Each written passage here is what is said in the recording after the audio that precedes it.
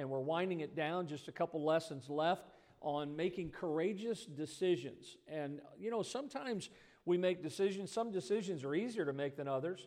And I think there are some that really take a lot of courage for us to make. One of the things that I know that many of us deal with in life is that from time to time we just kind of get off track and we get involved in things that is mentioned here in chapter 10 as the word folly.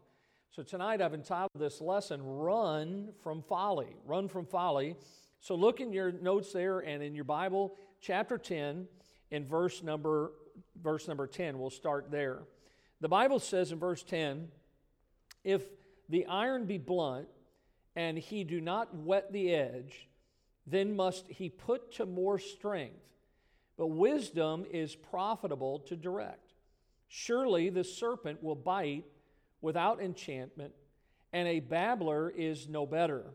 The words of a wise man's mouth are gracious, but the lips of a fool will swallow up himself. The beginning of the words of his mouth is foolishness, and the end of his talk is mischievous madness. And so tonight I want to take a look at this matter of folly and how that it shouldn't really be a part of our lives as a Christian. Many times we deal with things that are very trivial. And if you've played games, most of you know what this game board is that's up on the slide. And it's a game that's been popular for many years. It probably was one of the first games when it came to trivia. And a lot of times you think about trivial matters and how in life there are some things that really don't matter much, but we make such a big deal out of those things. I was reading an illustration to kind of get us going tonight, which is a true illustration. Brother Guy or somebody else in here in his profession might remember this, but on December 29th, 1972, an Eastern Airlines flight that was heading from New York City to Miami had 178 passengers on board that flight. The flight was, of course, had a crew on board that plane. The pilots were well-trained, well-qualified to fly the brand-new Lockheed passenger jet. The plane was in perfect working order. There was no problems with the plane at all. The flight all the way from New York down to Miami was routine, nothing out of the ordinary. But somehow on the approach into Miami, there was a landing gear light that went off. And so the pilots began to try to look at it and try to figure out what the problem was. And as they saw the light, they began to circle around the Everglades. And long story short, the flight ended up crashing at 227 miles per hour into the Everglades. In all, 101 people were killed with this plane wreck. And it was determined that at some point, the captain inadvertently leaned against his control stick while he was working on the light bulb. The slight pressure nudged the autopilot into a descent. By the time the pilots became aware of the descent, it was too late. For 4 minutes, and they have the recording and everything, for 4 crucial minutes, the flight team focused on a light bulb rather than on the flight. The reason Flight 401 crashed was the distraction caused by a burnt-out light bulb. 101 people died because of a landing gear light bulb. And many times in life, we get so distracted over trivial things. It's easy to do. I've had it happen in my life many times. Things that are so trivial. And when you think about this matter of trivial pursuit, let me just give you a few thoughts here by way of introduction tonight. The word pursuit, I think most of us are familiar with. It's the act of following or pursuing someone or something. That's what to pursue or pursuit is. It's following someone or something. Now, the word trivial means of little importance. I mean, it's trivial. It is something where you are concerned only with that which honestly could be called foolish. And so many people are pursuing things that are trivial in life. And the Christian cannot get caught up in the trivial matters of life. We've got to understand there's a purpose for the Christian life. That God wants us to make a choice, a courageous decision to run from folly. Now, Solomon here, as he is writing this book, and there's a lot of wisdom in the book of Ecclesiastes, here's what he's doing. He's challenging us as Christians to guard ourselves against pursuing the trivial. Because the reason that he's able to say this, now there was a time in his life, but by the time we're in chapter 10, Solomon has realized that folly is what distracted him in his life. Folly is also what derailed him from his reign as king. There was a lot of things in his life, and I know many Christians, their lives have been sabotaged by something as futile as, if I could use the illustration, a burnt out light bulb. Something that small, something that minute. Now in chapter 10, there are words that you see that appear in this chapter. The words are folly and the word fool. They show up 9 times, and look at that, there's only 20 verses in the chapter. So just about every other verse, on average, has something about folly or this matter of being a fool. And we need to learn in our lives to avoid little things, because it's those little things that can destroy big things in our lives. We get caught up in these many times, and biblically the word folly, you see it there in your notes, here's what it means: silliness or foolishness in a simple or morally perverse way. And that's what we need to understand about what folly is. It is something that's just plain silly or foolish, but it's something that is done in a perverse way. Trivial things can become treacherous things. For instance, many people believe the book of Hebrews was written by Paul. Whether you differ on that, a verse that we're very familiar with is, look at Hebrews 12:1, and the last part of that verse says, let us lay aside every what? Every weight, and the sin that doth so easily beset us. Now, I don't know, in everyone's life, I think that weight is something different, but to me, many times those weights are trivial things.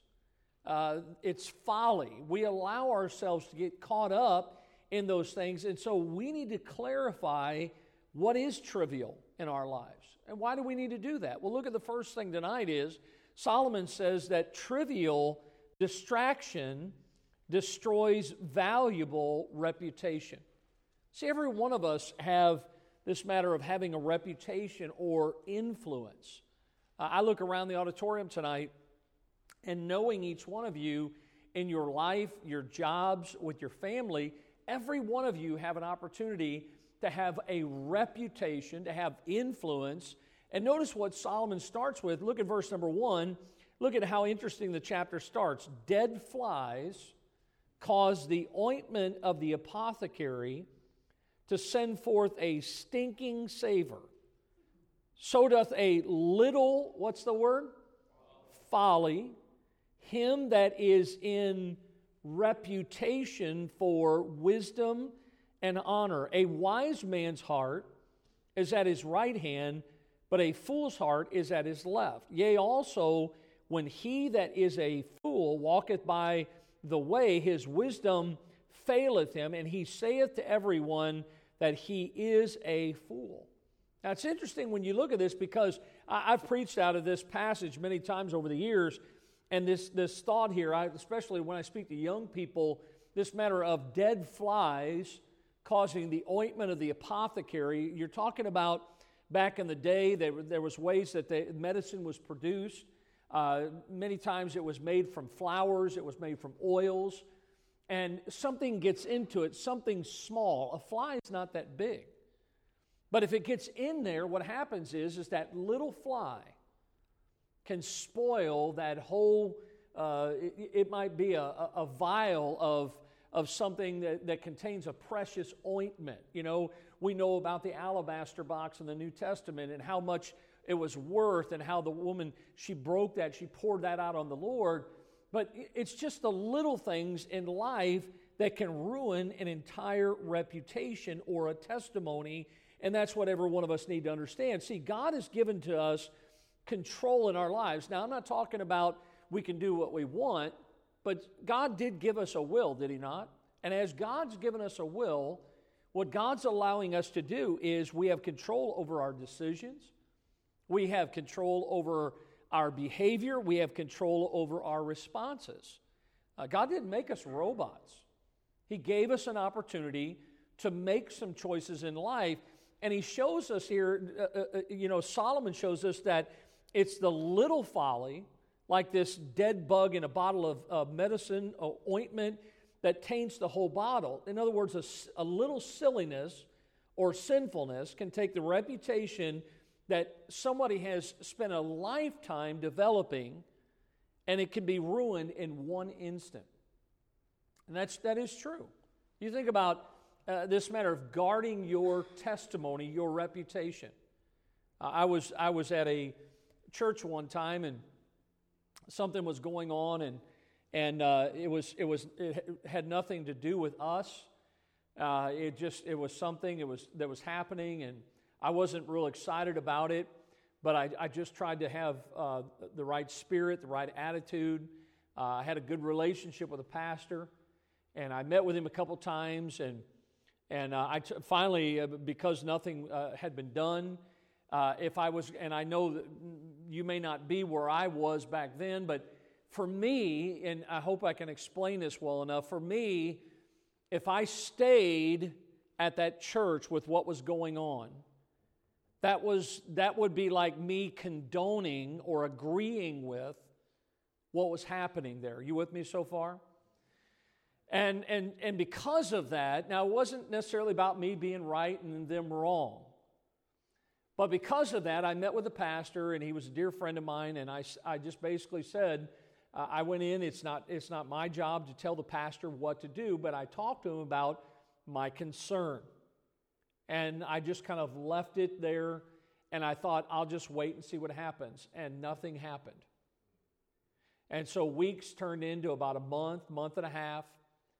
And I looked at my wife. As much as we loved the pastor, we loved the church, I pretty much told my wife, I said, we can't stay here. And so, in other words, you have to understand, I think most of you know me by now, this would have never happened if it was something trivial. You with me? And so I went to him and said, listen, we have talked about and prayed about, and we will be leaving the church on this day. This will be our last service. And I told him what day. And it was a couple weeks from there.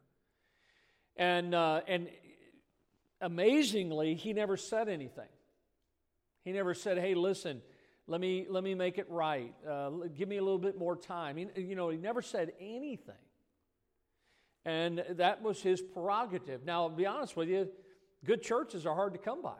I didn't want to just walk away, but I knew that God had settled in my heart, and truth is truth, and for me to stay would not be the right thing to do.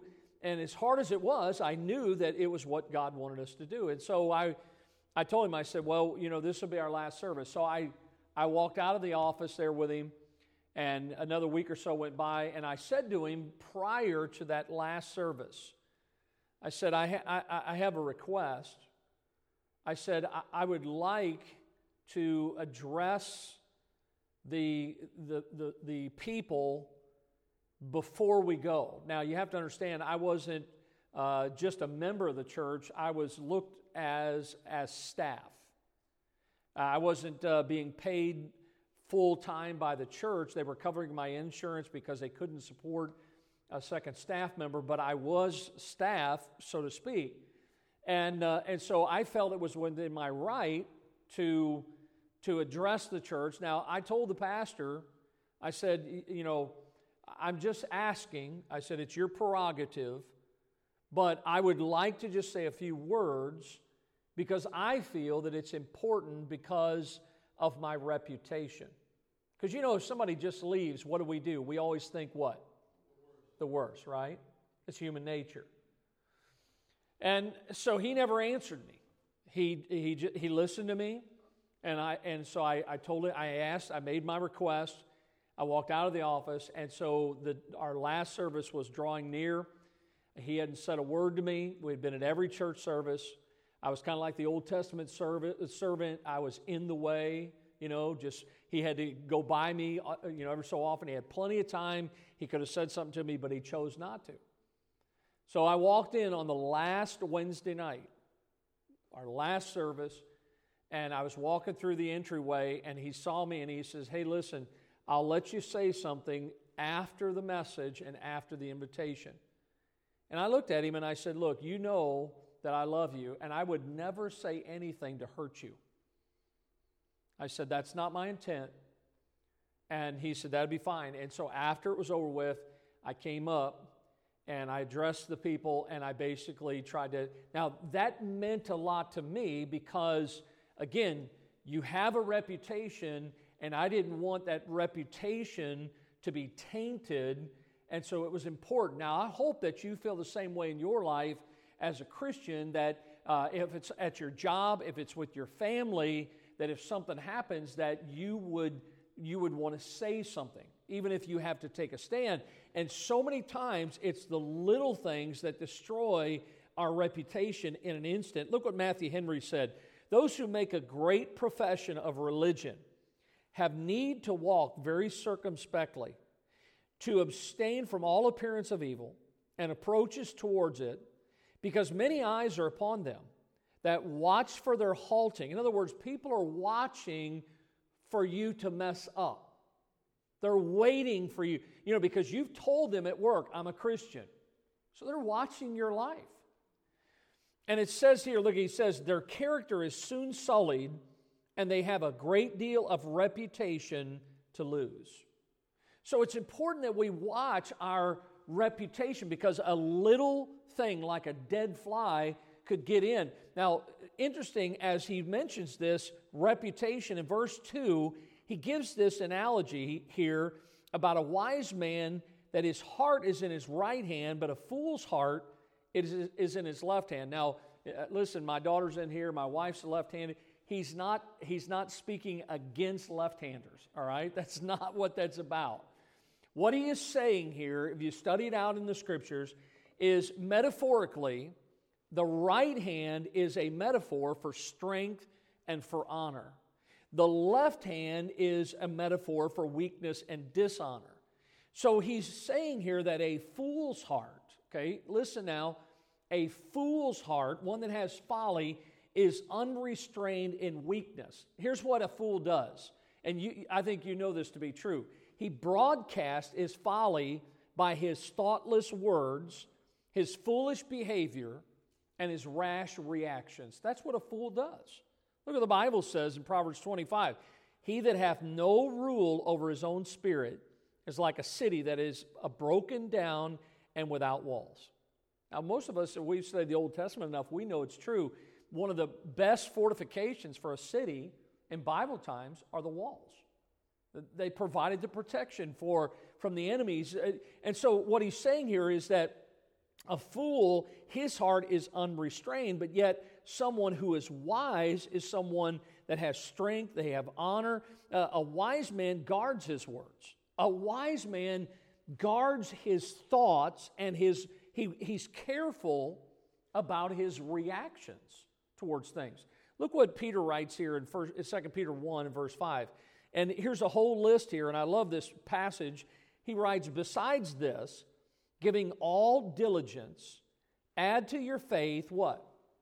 Virtue. And add to virtue, what? And add to knowledge, temperance. And add to temperance, what?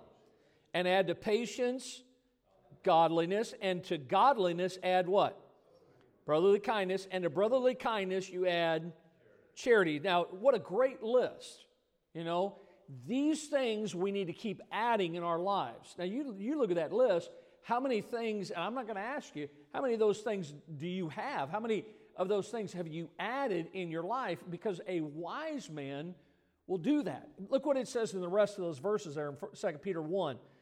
"For if these things," we just read the list, "if these things be in you, and," the Bible says, "abound," They make you that ye shall neither be barren nor unfruitful. You want to have a blessed life. Peter's writing here, be a wise person. Don't be a fool. Don't be given to folly, trivial things in life. Look, a fool is somebody who is quick to fire back. A fool is someone that will stir up strife over trivial matters. When I was in Bible college, we didn't have a lot of places on the campus because the college was only 3 years old. And there wasn't a lot of gathering places, and so the couple of little places there were, I was there one day, and I didn't spend a lot of time because I had a family at home, but I just happened to be there, and it was where the mailboxes were, so I went up to check my mail, and there was a bunch of students around, and I shouldn't have done it. It was the ornery side of me, but I decided I was going to have a little fun. And so I asked this one, there was a couple students sitting there, they were drinking, and they had soft drinks, I'll call them. And so I leaned down and I said, hey, is that a Coke that you're drinking? Or is that soda? Or is that pop? How many of you think it's soda? How many of you think it's Coke? How many of you think it's pop? Come on, you got to vote. It's all three. Yeah. And so when I asked that, this humongous argument broke out. I mean, there were like 50 students in that common area, and they're going, that's Coke. And the other one, no, that's soda, And I thought, wow. And I just walked out, I stirred the pot, and I just walked out. I didn't know I was going to get that kind of reaction. I just, I grew up in the Midwest, and we called it soda. Some people call it soda pop. It's funny that people call it Coke because I'm like, well, that's an orange soda. What do you call it? You know what I'm saying? A couple of you had these conversations. But that's what it is. It's just trivial things. And I was walking out of that room and I'm thinking, how ridiculous that they're in there arguing. Who cares what you call it? Just pick up the bottle and drink it, But so many people want to argue over such trivial things. But look, a wise man, and this is where we need to be, a wise man discerns what are trivial matters. And here's what he says in his heart. It's not worth it. It's not worth it to be given over to that, to be arguing about things that are so trivial, and he avoids the conflict. Look at what somebody said. A wise man holds his heart in place, while a fool throws it out indiscriminately. Here's a great example. You ever been driving your car right here or maybe on the highway and witness road rage? I mean, seriously. Somebody just, they don't have to, and I've had people just totally cut me off. I'm talking somebody just, they got in line when it was maybe not their turn or something like that. The truth was, I was coming out of a new place today, and I thought I was in the right lane, but I needed to be one lane over, and I looked, and there was just enough space. I didn't throw my signal, and I just jumped over. And I was waiting for the horn, And so I don't know, maybe it was a Christian there, but again, Solomon is instructing us.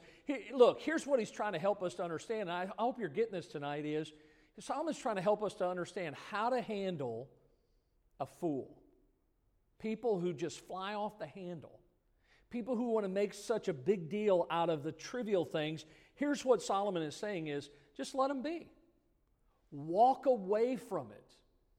Don't say, look, if you stand there and get into it with them, you've just become a fool. By entering into dialogue with them, the folly is not worth the cost. Look at in verses 8 and 9 in this chapter. Look at it. He that diggeth a pit shall fall into it. I just said that to somebody today in my office. I said, man, he's digging a pit, and he's going to fall right into the own pit that he's digging himself. Now, look, the verse doesn't stop there. Look at, whoso breaketh an hedge, a serpent shall bite him. Whoso removeth stones shall be hurt therewith, and he that cleaveth wood shall be endangered thereby. There was a man in the Old Testament. I love to study the book of Nehemiah. I love to study the character of Nehemiah. And Nehemiah, in his day, God gave him a work to do. By the way, God had a will for Nehemiah just like he has a will for you and I. And Nehemiah had people that were just plain foolish. They wanted to make so much out of trivial things. Well, how did Nehemiah handle the fool in his day? Well, look at the Bible says in chapter 6 in verse 3, I sent messengers unto them, saying, I am doing a great work, so that I cannot come down. Why should the work cease whilst I leave it and come down to you? Nehemiah says, look, I don't have time. I don't have time for trivial things. I've got more important things to do than that. Now, I grew up playing sports, watching sports. I don't have nothing against sports, but sometimes I see people just getting so caught up in something. Honestly, it's not going to matter who won the Super Bowl. It's not going to matter who won the World Series. Now, it's fun to have a good time with it, but, again, what is important and what is trivial? Solomon is trying to help us to remain focused on what is valuable in life and to walk away from the folly. See, trivial pursuits, you know what they do? They'll make your life heavier. You'll spend your life worrying about everything, and then in the end, you'll think it never mattered anyway. So look at the first thing he shows us here is that trivial distraction destroys valuable reputation. Look at secondly, trivial words destroy valuable influence. Trivial words destroy valuable influence. Look at verse number 10 again. The Bible says, if the iron be blunt, it says here, and he do not whet the edge, then must he put to more strength, but wisdom is profitable to direct. Anybody ever chop wood? A couple of us. You ever try to chop wood with a dull axe? It's not chopping wood. It's basically massacring the wood is what it is. I mean, I've seen it over the years a few guys, and I'm thinking to myself, if you would just stop and go sharpen that axe, it'd sure be a lot easier for you to get the job done. But so many times, people just go on with the dull edge of the blade. And you think about your life and mine. Look, Solomon's using this picture here in the middle part of this chapter of this axe and a woodsman. The axe is our influence, what God's given to us. And if we expend our energy responding to foolish people, then what's going to happen is, just like using a dull axe, we're going to exhaust ourselves on trivial things when what we could have done is use that energy for something for the Lord. You with me tonight? So many times we spend our time on things that don't matter. We lose our edge, and you know what happens? We make a mess. We don't make a difference. We need to be making a difference. Jude wrote about that, you and I, we need to make a difference for the Lord in people's lives. He mentions the axe here, the edge of the axe. And I want you to get this tonight it's part of our lives that leads to progress. It's what's considered growth in our lives, or that we are useful in God's hands. Now, he talks about the blunting of the axe. That's where it becomes dull. And, what would it, in your life, we talk about, what's the verse we use for the guys? Iron sharpen iron, okay? What are some things as a Christian that would sharpen your axe? Fellowship. What else? Time in the Word. Bible. Prayer. It's a good one. All of these things are things that will sharpen our lives, worshiping God and so on. But what does folly do? It dulls the blade. And when it dulls the blade, it dulls our influence, and what it does is it doubles the work. I hope you understand how important it is to keep our lives, our influence, to where we can be effective for the Lord. The folly that Solomon is referring to here is he's talking about communication. He mentions the word use of words, and he mentions this matter of a snake. Now, a snake striking unprovoked is like a fool that will attack us unprovoked. A fool's mouth, the Bible says, will eat him up. But what we have to do as Christians is to be wise, and listen, they might be spewing out things that are perverse, but what we need to do is choose to take the high road. Don't get involved in what they're saying, but use gracious words. Have wise responses. Don't give up your valuable reputation and your influence to fling stones with fools. You look at the Bible, hey, listen, how important is this matter of the gospel? We need to make sure we're getting the gospel out. Had a man call today, and you never really know when people call where they stand, and oftentimes they ask you things waiting for you to expose what you believe or what the church practices, what the church believes. And the man asked me, he says, so how do you feel about Calvinism? And that's a loaded question. And so I began to share with him some scripture and honestly exposing and against Calvinism. And I was delighted to find out that he is not given over to Calvinism. He doesn't believe in Calvinism. And so we had a nice conversation because of that. But I was sharing with him, he shared a few thoughts about eschatology, some of the stuff, and he varies a little bit in some of his views. And I said to him, I said, listen, what we need to understand is the most important thing right now is that the Lord is using the church to reach the world with the gospel. And I told him, I said, we're getting ready to have a missions conference. I said, every year we do an annual missions conference. And I said, I hope you can come. I'd love to have you come and be a part of our conference and just experience what God's going to do. And I said, it's all about getting the gospel to the regions beyond. I said, we're trying to do everything we can. We have soul winning on Tuesdays and Saturdays. I said, our people a lot of times will grab a handful of tracts. They carry them in their purse. They carry them in their, in their pocket. I said, they're real good about giving out gospel tracts. I said, as a church, we're aggressively giving out the gospel. And that's what a wise person does. See, a fool doesn't care about the gospel. They don't care about sharing the truth with other people. And the gospel is something that calls for wisdom. It's the antithesis of folly. The Bible says in Colossians 4:5, walk in wisdom towards them that are without, redeeming the time.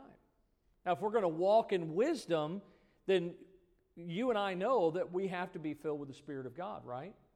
If we're going to walk in wisdom, we've got to be led by the Spirit of God. Here's a couple verses in 2 Timothy chapter number 2. The Bible says, of these things, put them in remembrance, charging them before the Lord that they strive not about words. Notice, this is what Solomon is dealing with here in chapter number 10. In this second point is he's talking about communication, about words. I think we all understand words are powerful tools. The old adage when you were kids, sticks and stones may break. Words do hurt, folks. But words can be used for good things. See, a wise person uses his words the way he should. But look what it says. Look at these verses. It says, charging them before the Lord that they strive not about words to no profit, but to the subverting of the hearers. Study to show thyself approved unto God, a workman that needeth not to be ashamed, rightly dividing, there it is again, the word of what? So look at me. He is making the connection between the Word of God, the Scriptures, and what we're saying to other people. Are you with me? We've got to understand how important it is that we have the truth, but that we're speaking the truth in love, that we're speaking it with wisdom, okay? But look what he says here in the end of the verses. He says, a workman that needed not be ashamed, rightly dividing the word of truth, but shun. Now that's a word you ought to look up. He says, shun profane and vain babblings. That's a fool. He says, for they will increase unto more what? Ungodliness. Nothing good's going to come out of foolishness and folly. And a lot of times people want to sit around, they want to discuss. I told that guy, I said, and Brother Flynn, I guess this is okay to say it this way. I told him, I said, look, number one, you have to understand that the doctrine of eschatology is in the Bible. God put it there, and therefore, just like the rest of our Bible, we should know about it, right? If God put it in His Word, we should study it. It's one of the doctrines of the Word of God. But I also told him that as you study it, the one thing that always speaks to me is this. I'm saved. I could take this approach, once saved, always saved. I don't have to worry about it because I'm on my way to heaven. It doesn't matter what happens or in what order. I know that I have everlasting life. I could do that. But a wise Christian would say, even though I am saved, I have in the Word of God enough to go on that it should cause me to have a greater burden and compassion and awareness that if I don't use my words that come from the word of truth, that those people will perish and go out into eternity without the Lord.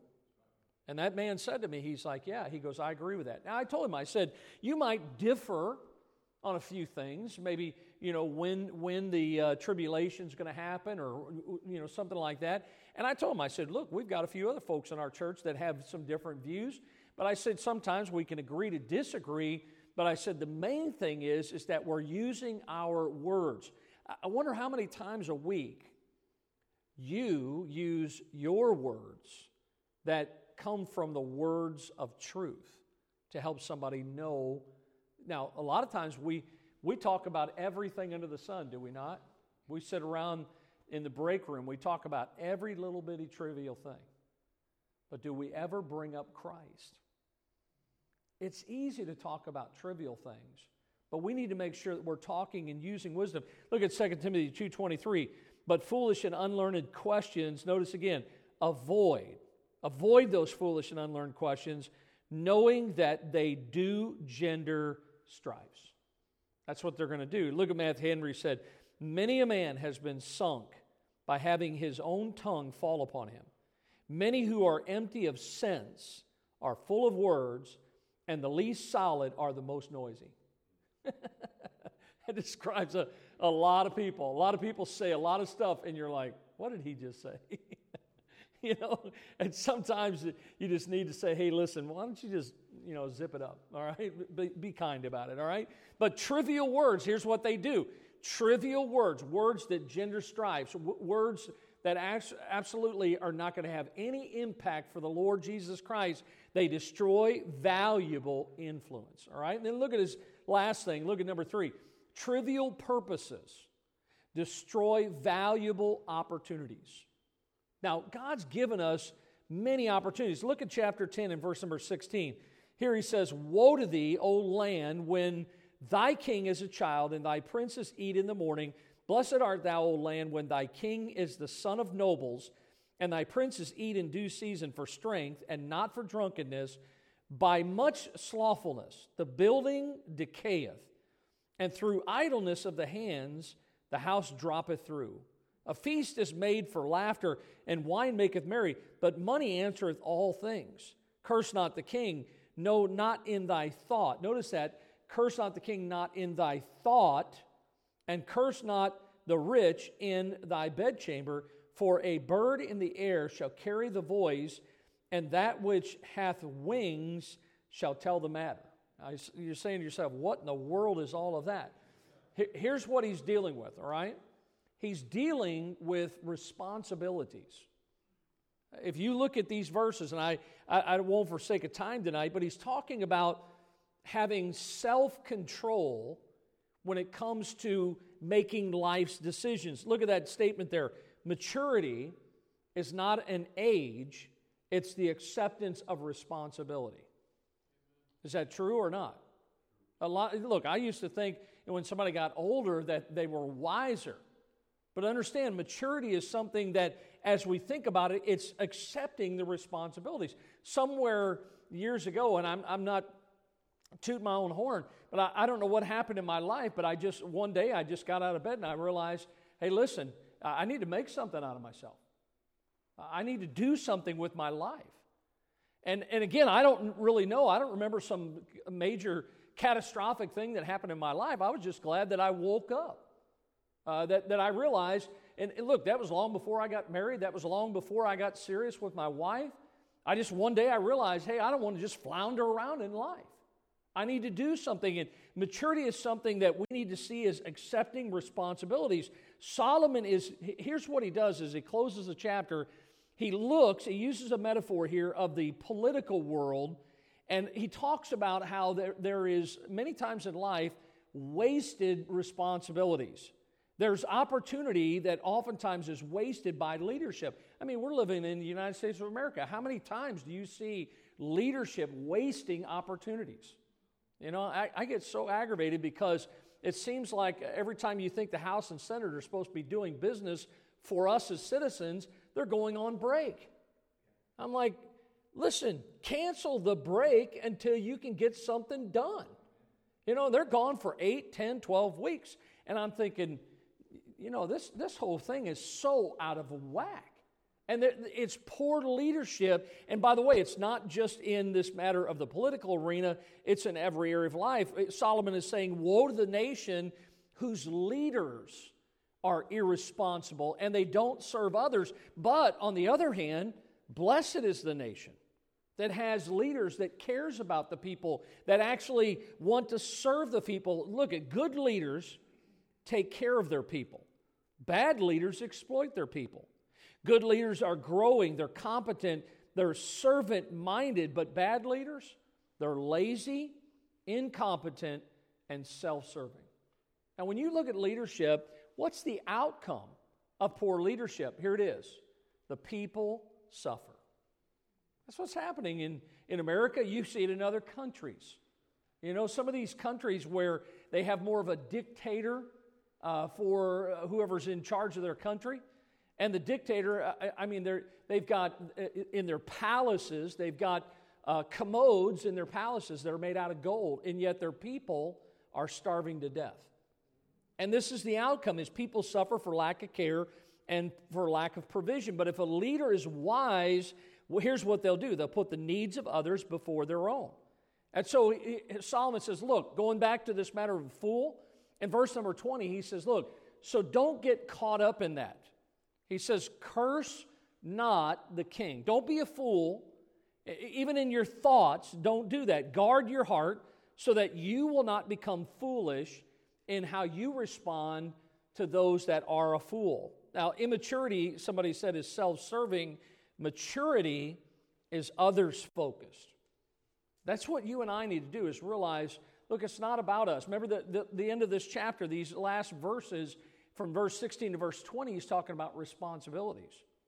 He's talking about understanding that trivial things will destroy valuable opportunities. Folly is something that's costly. Remember that little fly in the ointment? It spoils the whole medicine bottle. And folly has wrecked many families. Folly has destroyed churches. Certainly, folly has destroyed many governments and many countries. Solomon experienced a derailment in his own life. But the scary thing about folly is that everyone is susceptible to it. Everyone. No one is immune from folly. Every last one of us. And so, look, don't let the little burnt-out light bulbs of life be the reason that you nosedive down instead of landing safely. Make sure that you pay attention to things in your life and don't give yourself over to the trivial things. Run from that folly.